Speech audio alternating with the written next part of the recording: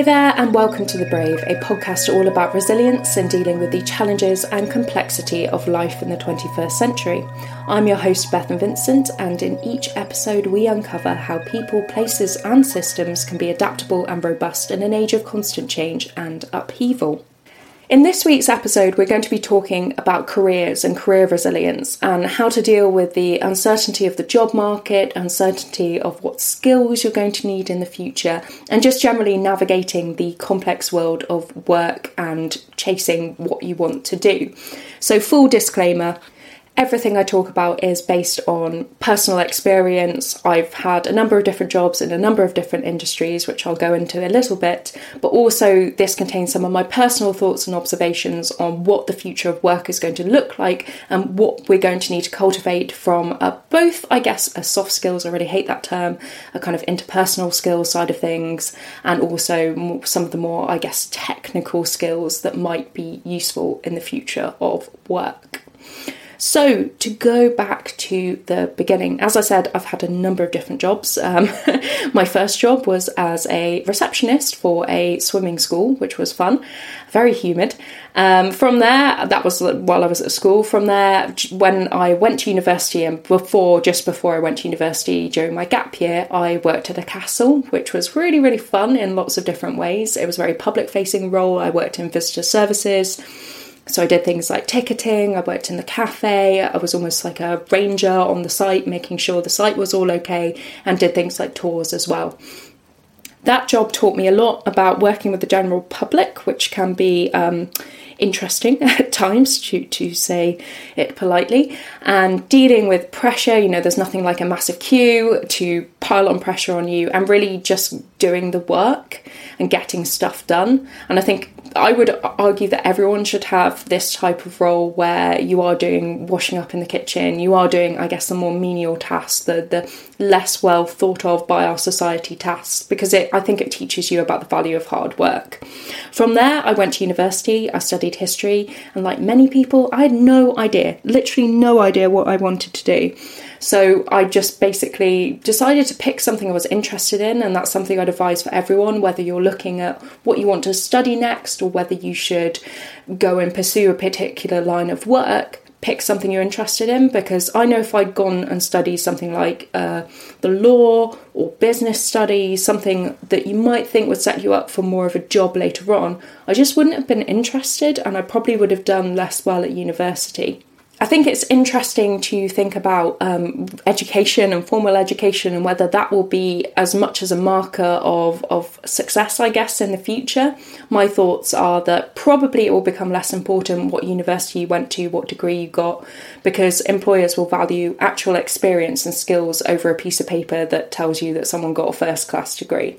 And I would totally agree with that as well. When I'm hiring now, I kind of don't care about education. I don't care if someone's had a formal education in the subject, if that makes sense. What I care about is, are they enthusiastic about it? Have they learnt about it off their own back, whether that's online tutorials, online courses, or a formal type of education, but have they kind of made the effort to go and learn, and will they make the effort to learn in the future? Everything is so fast paced now. I think it's so vital that we all recognise that learning doesn't stop after university. After we've done that formal bit, we will all need to kind of enroll ourselves into education, whether that's online courses, as I mentioned, or even YouTube in the future, to make sure our skill set is as sharp as it can be. So that was kind of my university experience doing history, and I knew off the back of doing my degree I didn't really want to apply to any kind of corporate training scheme, graduate scheme or anything like that. I just felt like that wasn't the path for me. I didn't want to go and live in London. I was very clear about that. I still don't know really why. The idea of London's very attractive to me, but I didn't want to live in a shoebox, basically, and I didn't want the kind of pressure of making it in that kind of graduate career path, going to London, being a big shot kind of way. Instead, I set up a couple of businesses, and these were very much the type of businesses you'd expect someone with no experience to set up. I had no idea what I was doing. And when I look back on it now, some of the decisions I made, I just literally put my head in my hands and think, oh gosh, Bethan, you really had no idea what you were doing. But that was the best education I could have had, I think. during this period, I made so many mistakes, really embarrassing ones. And actually, I went through quite a big period of failure where things didn't go very well, mainly because I didn't really know what I was doing, to be honest. But I really had to try and carry on and not give up too quickly. And that was a real big life lesson for me. And I do think being self-employed or having your own business, being a freelancer, does teach you a little bit of grit, because it is hard running a business. It is hard getting new clients, new work in it. You do have to graft. You do have to be innovative and find new ways of reaching people, of doing marketing, of business development and all of that. So even if you don't necessarily want to become a freelancer or a full-time self-employed person, I do think there is some value in setting up your own small thing, even if that's kind of a side hustle, a hobby that you've monetized in some way, just to get a sense of what it's like in that type of environment. And that's almost another skill and another type of experience you can add into your CV, which again, when employers are reviewing CVs or deciding who they're going to promote, who's got the right skill sets to be a manager or run a company, I think that experience is really, really valuable, and it shows a lot of determination, because again, when I'm hiring, that's something I'm looking for as well in people. Being determined, not giving up when something doesn't go quite well, because I work in marketing and often lots of things don't go as you plan. So you do need to be able to kind of pick up the pieces and say, okay, right, that didn't go okay, but we're just going to carry on. So those businesses were pretty vital in, I guess, my development of my CV, my career, my own kind of personal self. But actually, sometimes self-employment isn't all it's made out to be. And the first thing is, having a regular paycheck is really, really nice. And you don't have that often when you're self-employed, especially in the initial kind of beginning couple of years phases. And I was doing some consulting in marketing, because when I set up the businesses, I literally had no idea what I was doing. So I decided that I needed to get really hot on marketing, because that was one of the key ways of developing the business. And because I couldn't pay someone to do it, I didn't have that type of cash flow, I had to learn myself. And as I developed the businesses further, I realised, this marketing thing, I'm kind of good at it. So it's finding what you both enjoy doing and you have a bit of a natural ability to do. And you almost have more of a natural ability to do stuff when you enjoy it, because you'll put more effort into learning more about it. That's what I've always felt.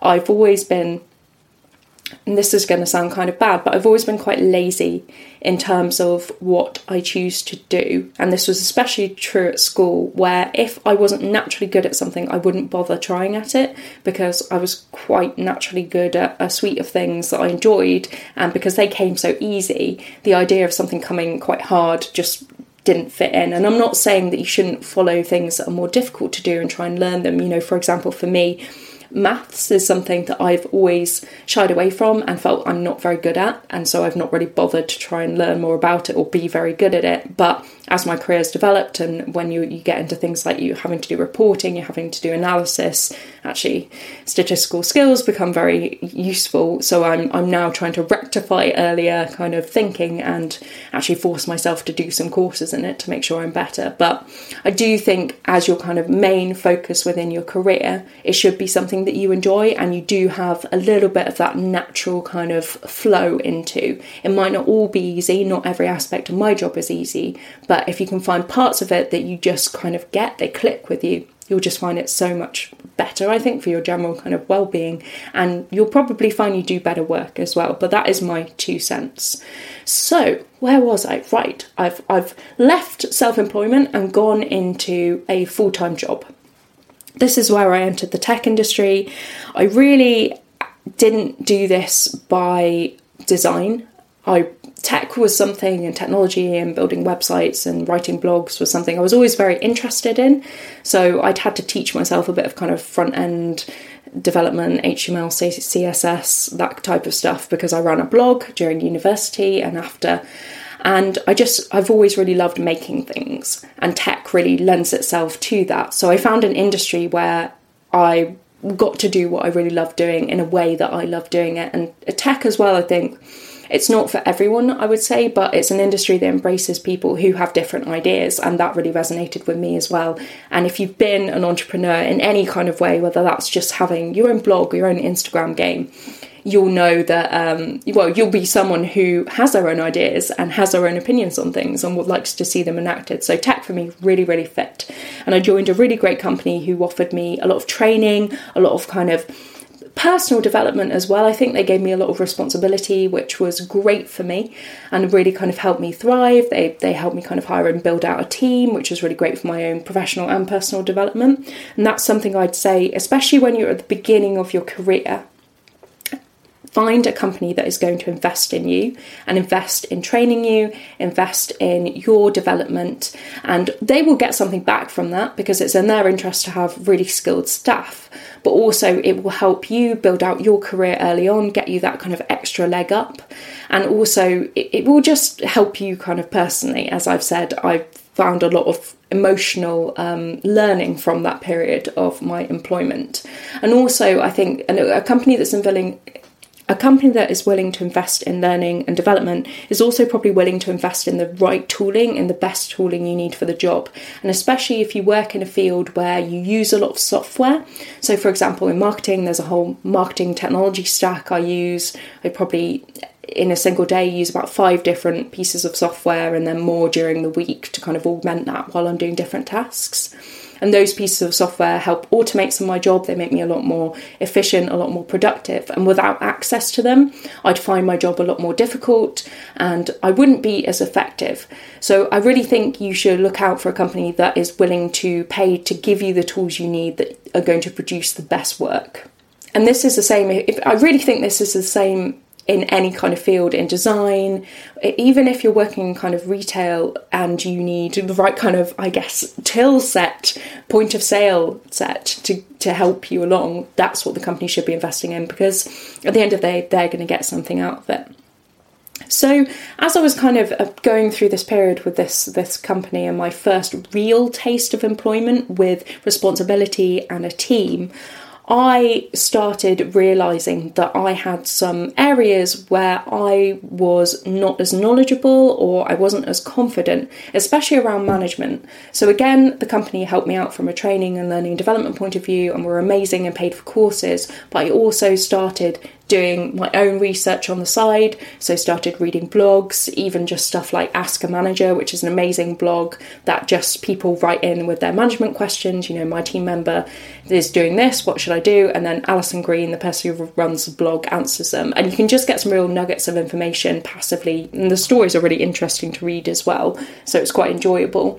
But I also started watching YouTube videos, reading books, management books, and you can do this for any area. It doesn't have to be management, it can be finance, it can be HR, it can be marketing, anything. But I took the time outside of work to invest in myself. And yes, it helped the company, it was good for them. And you could be arguing, you know, why are you doing work outside of work? But at the end of the day, it is going to benefit you doing these kind of, I guess, extracurricular activities. I would be careful of not overloading yourself and putting too much on yourself and having to feel like, you know, you need to do 5 hours after work of professional development. That's not going to be sustainable. That's not going to be good for you. But I do think if you put in that time, and again, when you show it on your CV and you can show to employers, you know, outside of work, I did this qualification, or, you know, I made sure I was researching these areas, that again makes you stand out a bit more. So it's good for you and good for the employer as well. So after I've been with this company for a while and I developed, I've really grown, I was extremely grateful to them, I'd almost hit a bit of a ceiling on where I could get to there. There didn't seem to be any progression opportunities for me. And that was a real shame. I really loved it and I loved my colleagues, but I knew for me, I wanted to take the next step. And I think there are 2 paths here you can take. If you're really happy with a job, with a role, it suits you, it suits your lifestyle, you feel like you get a lot out of it, and maybe you're still continually learning in it. You don't have to feel the need to progress in your career and be really, hierarchically minded. A lot of people are racing to the top.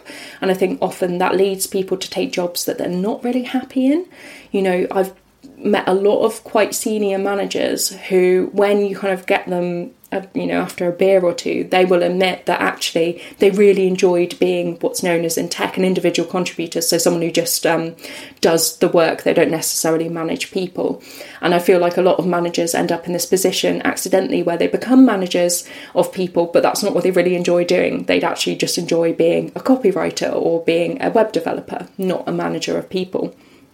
So don't be afraid that if you're not up for that management track, as in that's not something you want to do and you'll find fulfilling, don't feel the need to go for it.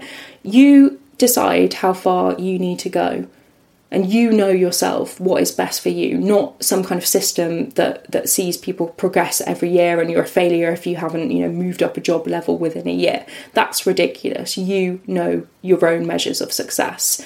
And for me, I got to the point where it wasn't from a managerial point of view, I wasn't trying to get to the next level, but I just wasn't learning anything new, and there were some internal politics at the company as well I wasn't very comfortable with, so I knew it was time for a change. And what I did during this period where I was thinking, okay, I want to change, was I reached out to my network, and I think this is the biggest thing anyone can ever do for their career development, professional development, development of their business, their marketing, whatever, but is build a network of people that they can reach out to and speak to on a very kind of human to human basis. It doesn't have to be salesy, doesn't have to even be businessy. It can just be, I need some help with something, do you mind helping? And also in return, help other people within your network as well. That's been a great way of meeting some people. In my case, where someone's kind of asked for help on LinkedIn, and I've gone, put up my hand virtually and said, I'll totally offer you some advice on that. It'd be great to have a chat. And we've actually formed friendships off the back of that, which has been great. But to go back to the network thing, so I was looking to leave my job, and I literally messaged, I think, about 20 people on LinkedIn and email, and just said, look, I'm starting to think about moving. If you know of any opportunities that would be interesting or you think appropriate for me, I'd love to hear about them. Or if you have any opportunities, I'd love to take you out for a coffee or a beer. And that worked wonders. That's how I basically secured my next role, just by reaching out to people and asking for that kind of recommendation. And it's really interesting. A couple of friends and I were talking about some like sowing seeds almost. And a lot of the work and the almost business stuff and career opportunities we get now are a result of the connections, the stuff we did about 5 years ago. So there's no wrong time to start building these connections with people, even if you're what is considered junior in your career. Don't feel put off going to networking events, going to conferences, reaching out to people online and speaking to them. As long as you do it in a kind of respectful, human focused way and not in a salesy kind of asking something for nothing kind of way, people will always love being asked for help. In my experience, that's a really big thing that I've learned, is that actually people do want to help, and they almost feel flattered when you ask for it. So I totally recommend building a network as soon as you can, even while you're at university. So that brings me to the final bit of the podcast, really, because I've brought you from my story from when I started out before university and my career path to now. And it's the what's next piece. What are we going to do about the future? I think the future can be a scary place to think about for many people. We're undergoing an extreme period at the moment of job upheaval, economic upheaval, and that's accelerating trends we were seeing before, such as automation, the shift away from high street retail to online, and a lot of the world seems to be going digital. Digital transformation is an area I actually work in, and we have seen a massive pickup from companies over the last couple of months who are thinking about digitising processes, roles, systems. And if I could give advice to anyone in any role, it would be to, you don't need to become a developer, but I would make sure you brush up on your digital skill set. And there are so many great courses online on YouTube, Udemy, Coursera, I'm just throwing names, Teachable. Any platform will have some decent courses on. And if you want some recommendations from a kind of marketing and a more kind of, web development side of things, please email me. Email's always in the show notes of this show, and I will point you in the right direction if I can, or if I can't, I will point you in the direction of someone who knows better than I do. But now is a time that education is being unbundled. And as I said in the beginning, I don't think formal education will have as much of a role to play in the future of the world of work. I still think going to university is an amazing experience for so many reasons, but having a degree, having a master's, having a PhD is not necessarily going to be the thing that gets you the job. It's going to be your skill set and your attitude. So on the skill set side of things, it's relatively easy to brush up on them, to learn new things. And I think the information is out there. You just need to look for it. And we can go into in another show about kind of routines and making time, even if it's half an hour at your day. That's what I do at the moment. I'm learning web development. God help me. In a kind of more formal sense, I've always been a bit hacky and not been very good at it, but I'm trying to learn a bit more. And I literally spend half an hour a day on it. Some days I don't even get time to do it at all, but I'm slowly chipping away at it in the hope that I'll kind of finish this course I'm on.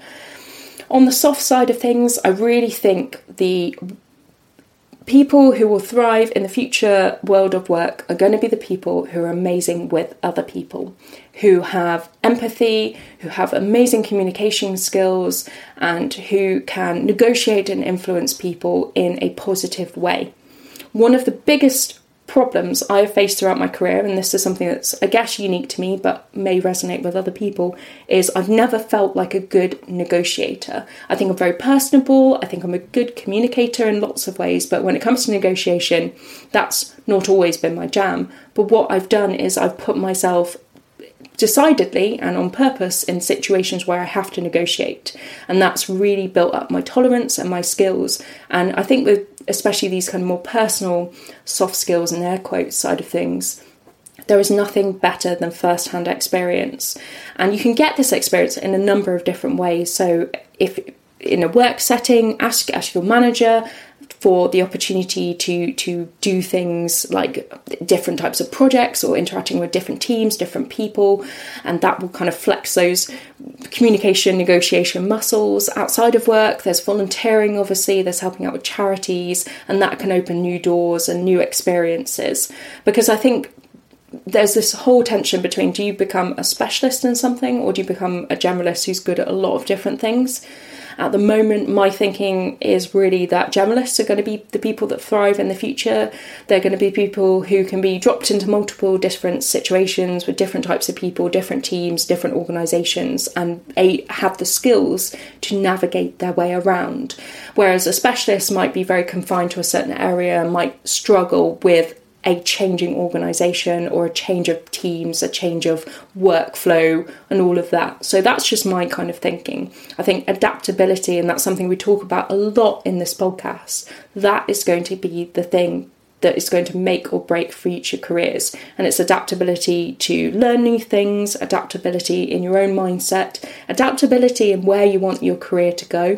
As I said earlier, most people don't know what they want to do, especially when they go to university and at the beginning of their careers. And I think even later on in their careers, it's often, the next step is very unknown. But being able to kind of roll with the different changes and spot emerging new industries that look interesting to you and make that switch, that is going to stand you in really good stead. So I hope you have enjoyed that look at the world of work and the future of careers through the lens of my own experiences and my own career path. If you've got any questions or want to know more about anything I've spoken about, more than happy to have a chat. You can reach out to me on bethan@bethanvincent.com. If you want to find out more about The Brave, we are on Twitter and Instagram and Facebook at The Brave Listen. And you can also find us at bethanvincent.com. That's where the podcast is hosted, and all of my kind of ramblings and writings on various topics from careers to what food I really enjoy eating can be found there.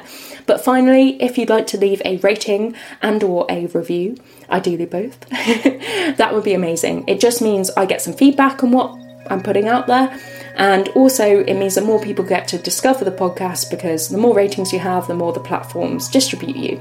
Love that algorithmic processing there. But anyway, until next time, I will leave it there, and thank you so much for listening.